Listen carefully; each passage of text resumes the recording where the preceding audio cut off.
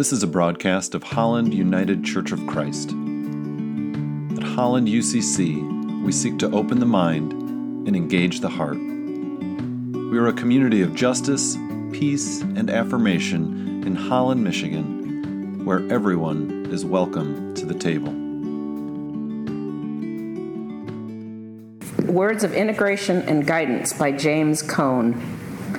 Every community that is serious about the gospel of Jesus Christ must ask, when does the church cease to be the church of Jesus Christ? When do the church's actions deny the faith that it verbalizes? These questions must be answered for every given situation if the people of God are to remain relatively clear-headed about the relation between their existence as God's people and Jesus' existence as their Lord. Not every church that claims to be the church is the church, because being the church requires concrete commitments to the one who is the essence of the church. Not every theology that claims to be Christian is Christian, because the doing of Christian theology requires specific commitments to the one who is the content of that reality to which the word Christian points. For the sake of the mission of the church in the world, we must continually ask, what actions deny the truth disclosed in Jesus Christ? Where should the line be drawn? Can the Church of Jesus Christ be racist and Christian at the same time? Can the Church of Jesus Christ be politically, socially, and economically identified with the structures of oppression and also be a servant of Christ?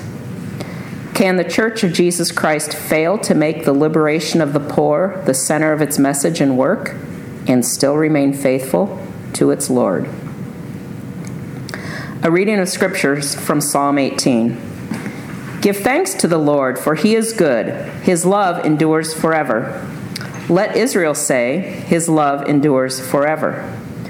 Open for me the gates of the righteous. I will enter and give thanks to the Lord.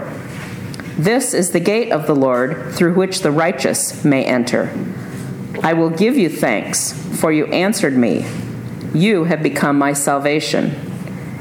The stone the builders rejected has become the cornerstone. The Lord has done this, and it is marvelous in our eyes. The Lord has done it this very day. Let us rejoice today and be glad. Blessed is he who comes in the name of the Lord. From the house of the Lord we bless you. The Lord is God, and he has made his light shine on us. With bows in hand, join in the festal procession up to the horns of the altar. You are my God, and I will praise you. You are my God, and I will exalt you. Give thanks to the Lord, for he is good. His love endures forever. Hear what the Spirit is saying to the church. Thanks be to God. The Holy Gospel, according to Matthew chapter 21, verses 1 through 11. When they had come near Jerusalem and had reached Bethphage at the Mount of Olives, Jesus sent 2 disciples, saying to them, Go into the village ahead of you, and immediately you will find a donkey tied and a colt with her. Untie them and bring them to me. If anyone says anything to you, just say this, the Lord needs them, and he will send them immediately. This took place to fulfill what had been spoken through the prophet, saying, Tell the daughter of Zion, look, your king is coming to you, humble and mounted on a donkey.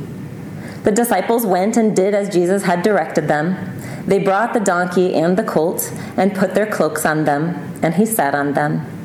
A very large crowd spread their cloaks on the road, and others cut branches from the trees and spread them on the road. The crowds that went ahead of him and that followed were shouting, Hosanna to the Son of David! Blessed is the one who comes in the name of the Lord! Hosanna in the highest heaven! When he entered Jerusalem, the whole city was in turmoil, asking, Who is this? The crowds were saying, This is the prophet Jesus from Nazareth in Galilee. For the word of God in Scripture, for the word of God among us, for the word of God within us. Thanks be to God. Well, as Brian said, I am a student at Chicago Theological Seminary in my third year of my Master's of Divinity program, and it's an honor and a privilege to be here today. I've been hearing about Holland UCC and really excited to come out and visit and haven't had the chance yet, and then today I have the opportunity. So I'm thrilled that you are here and that I am here with you. Well, I don't know about you, but my hunch is that this gospel text is somewhat familiar to most of you. Jesus' triumphal entry into Jerusalem on Palm Sunday is one that is full of interesting and memorable images. You can picture it a little bit, right? Maybe. People throwing their cloaks on the road, waving their palm branches in the sky, crying out Hosanna, and Jesus riding on a donkey into Jerusalem. Or maybe a colt. Or maybe both. It's not particularly clear. But it's a celebratory story, even if it is a little bit strange. But we are reading this story in West Michigan in 2017, not in ancient Israel. So it's also easy to romanticize and moralize some of these Bible stories into something that makes for a compelling and neat, tidy message. If there's one thing that I have learned about human behavior, it's that in the face of really difficult things, it can be very tempting to simplify them in order to make meaning. This can sometimes mean things like othering, putting people into boxes, things like male and female, because intersex or transgender or genderqueer is just far too complicated. It can mean thinking about the good guys and the bad guys, about us versus them, because if I think that they aren't like me, and that they're somehow essentially different from all of us, then I can somehow stomach the idea of bombing them, or of claiming for my nation land that they are already living on, or stealing and selling slaves because they are somehow determined to be only 3/5 human. When we think of the story of Palm Sunday, it can also be tempting to simplify this narrative in order to find meaning in it. Here's Jesus, he's the king riding into Jerusalem. The disciples and the crowd are going ahead of him and surrounding him and following after him, cheering and essentially having a parade. We can celebrate the kingship of Jesus. We also know how this story ends. We know that today begins Holy Week, which is a scary trudge toward the betrayal and crucifixion of Jesus. It's not a fun story. So it can be tempting to rush all the way through that to Easter, which is where the story really gets fun. After all, if we identify ourselves as Christian, then we are an Easter people. Unfortunately, being an Easter people can also look a lot like American exceptionalism. There's a guy that I've heard speak a couple times named Mark Charles. Maybe some of you have heard of him. He's a speaker, a writer, a consultant. He recently moved to Washington, D.C. after living on the Navajo reservation for a while. He is the son of an American woman of Dutch heritage and of a man who is Navajo. So he works to understand the complexities of American history regarding race, culture, and faith in order to help us forge a path of healing and reconciliation for the nation. In one article that he wrote about celebrating Columbus Day and the movement toward rechristening it as Indigenous Peoples Day, Mark Charles cautions that when you are a citizen of a nation that believes in its own exceptionalism, you can only celebrate. There is no room for mourning and admitting the fact that you and your founding fathers were wrong. He instead suggests keeping Columbus Day but rechristening it as a day of lamentation. Essentially, if all we want to do as Christians is celebrate the Easter Jesus, we're probably dangerously close to some kind of triumphant exceptionalism as well. So while it's tempting to simplify the narrative, today I'd like to see if we can complicate it a little bit to find meaning instead. 2 processions entered Jerusalem on a spring day in the year 30. This is the first sentence in a book co-authored by Marcus J. Borg and John Dominic Crossan called The Last Week. In this book, the authors go on to explore how one of these processions was a peasant parade and the other an imperial march. So while Jesus is riding his donkey down the mountain ridge east of Jerusalem, the Roman Empire is marching into the old city from the west. With horses and armor, banners and weapons, chariots and soldiers, the empire flaunts its power and the king flexes his muscles. Remembering this, then, shows Jesus not simply as a humble rabbi with a group of ragtag followers, but as a conscientious objector to the powers of nationalism and exceptionalism. Jesus didn't simply happen to make his way into Jerusalem on a donkey that day. The text says he sent disciples ahead to borrow transportation from a local. This is grassroots community organizing. He planned this protest march. Jesus and all the people in the crowds knew exactly what a king's procession looked like. So coming into Jerusalem on a humble beast of burden instead of a chariot, waving branches instead of banners and weapons, would have been keenly understood as an anti-establishment march of resistance. And the people were crying out, "Hosanna to the Son of David! Blessed is the one who comes in the name of the Lord." Do you know what Hosanna means? Contextually, it can sound like a simple cheer, something akin to, "Hooray! 3 cheers for Jesus!" And certainly there is a celebratory aspect to it. But we miss something if we oversimplify the word to mean only this. Hosanna also translates to mean save us, or oh save. And while it's not intended to be a specific request for salvation, the implication here is that people are cheering for Jesus as someone with not only the royal lineage, but also the ability to save people. There is a plea here for something better than what the empire is offering. And it strikes me that the people marching with Jesus didn't know how the story would end. They didn't know how it would play out. They couldn't fully understand what it meant to follow him. They knew that the Roman Empire was in power. They knew that this prophet from Nazareth was an affront to that power. And they chose to walk with Jesus, which means they chose to not walk with the empire. This is creative, nonviolent protest. This is dissent. But I don't want you to get the impression that I'm speaking only of politics or of resisting a particular political party or administration. While certainly that may be part of it, it also could potentially let us off the hook if we didn't vote a particular way.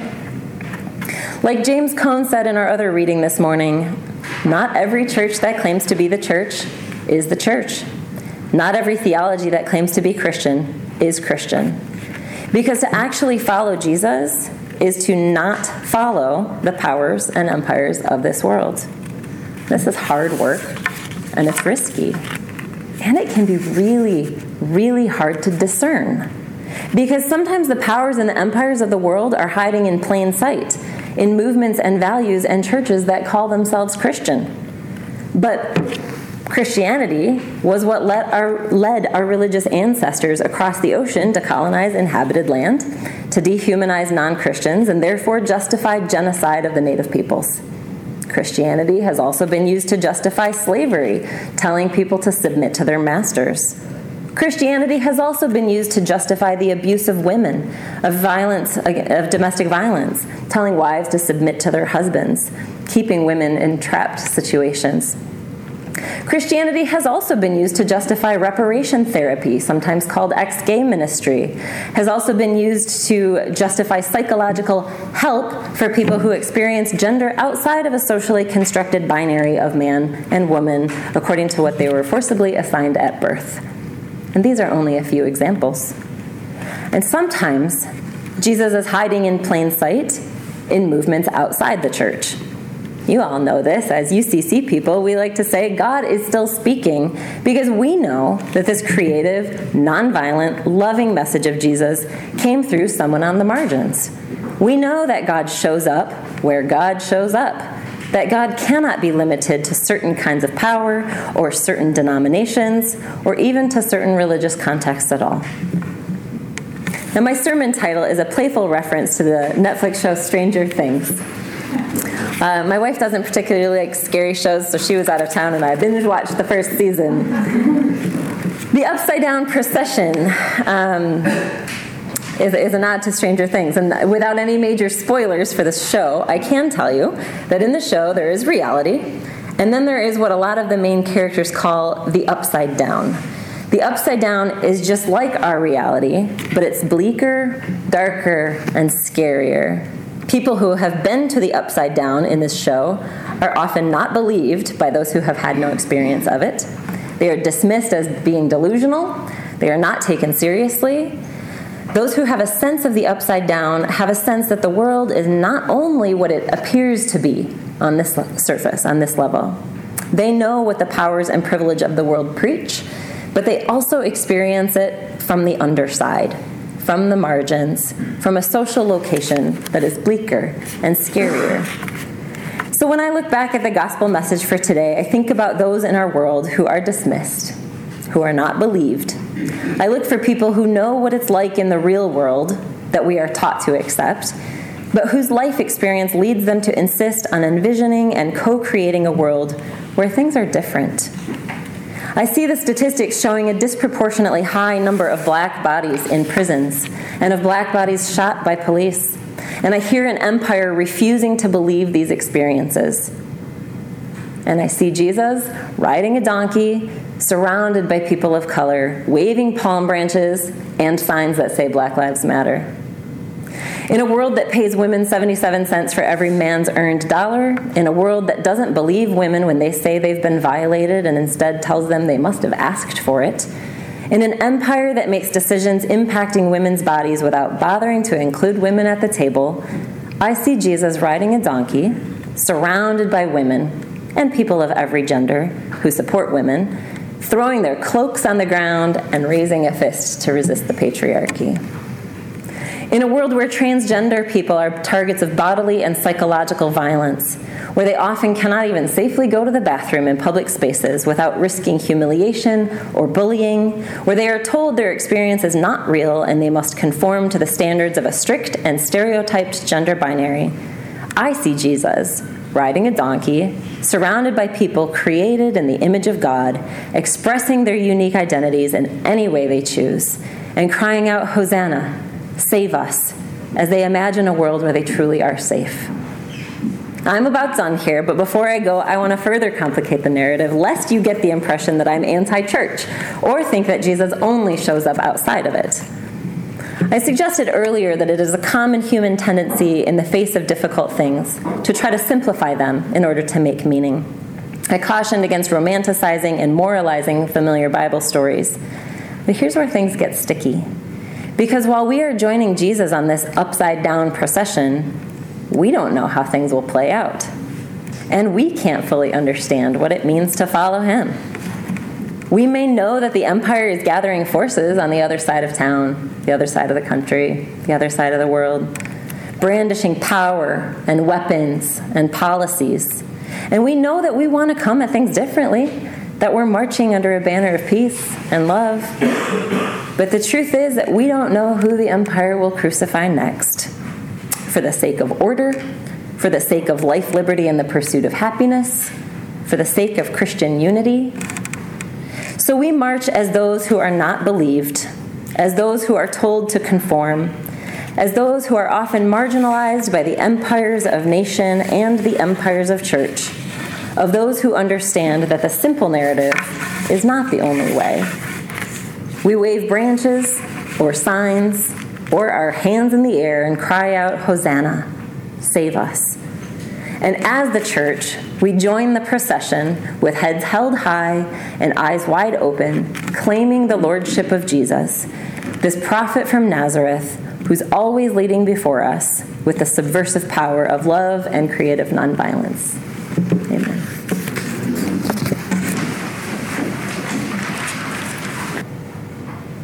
I want to say thank you to Bethany for just bringing a good word today. Thanks for really bringing it and challenging us and just really helping us see this whole Palm Sunday narrative in our own context and how it might continue to speak. So thank you for that. And so for your presence today, I'd say thanks be to God. Hallelujah. Now as you go from this place into this Holy Week, may you see the one who came in riding humbly on a donkey, the one who stood with those who were left out, the one who gave voice to those who had none, the one who showed that power can be found in giving your life away. As you go, may the Lord bless you and keep you. May he cause his face to shine upon you and be gracious to you. May he turn his face toward you, give you his peace. Amen. Go in peace.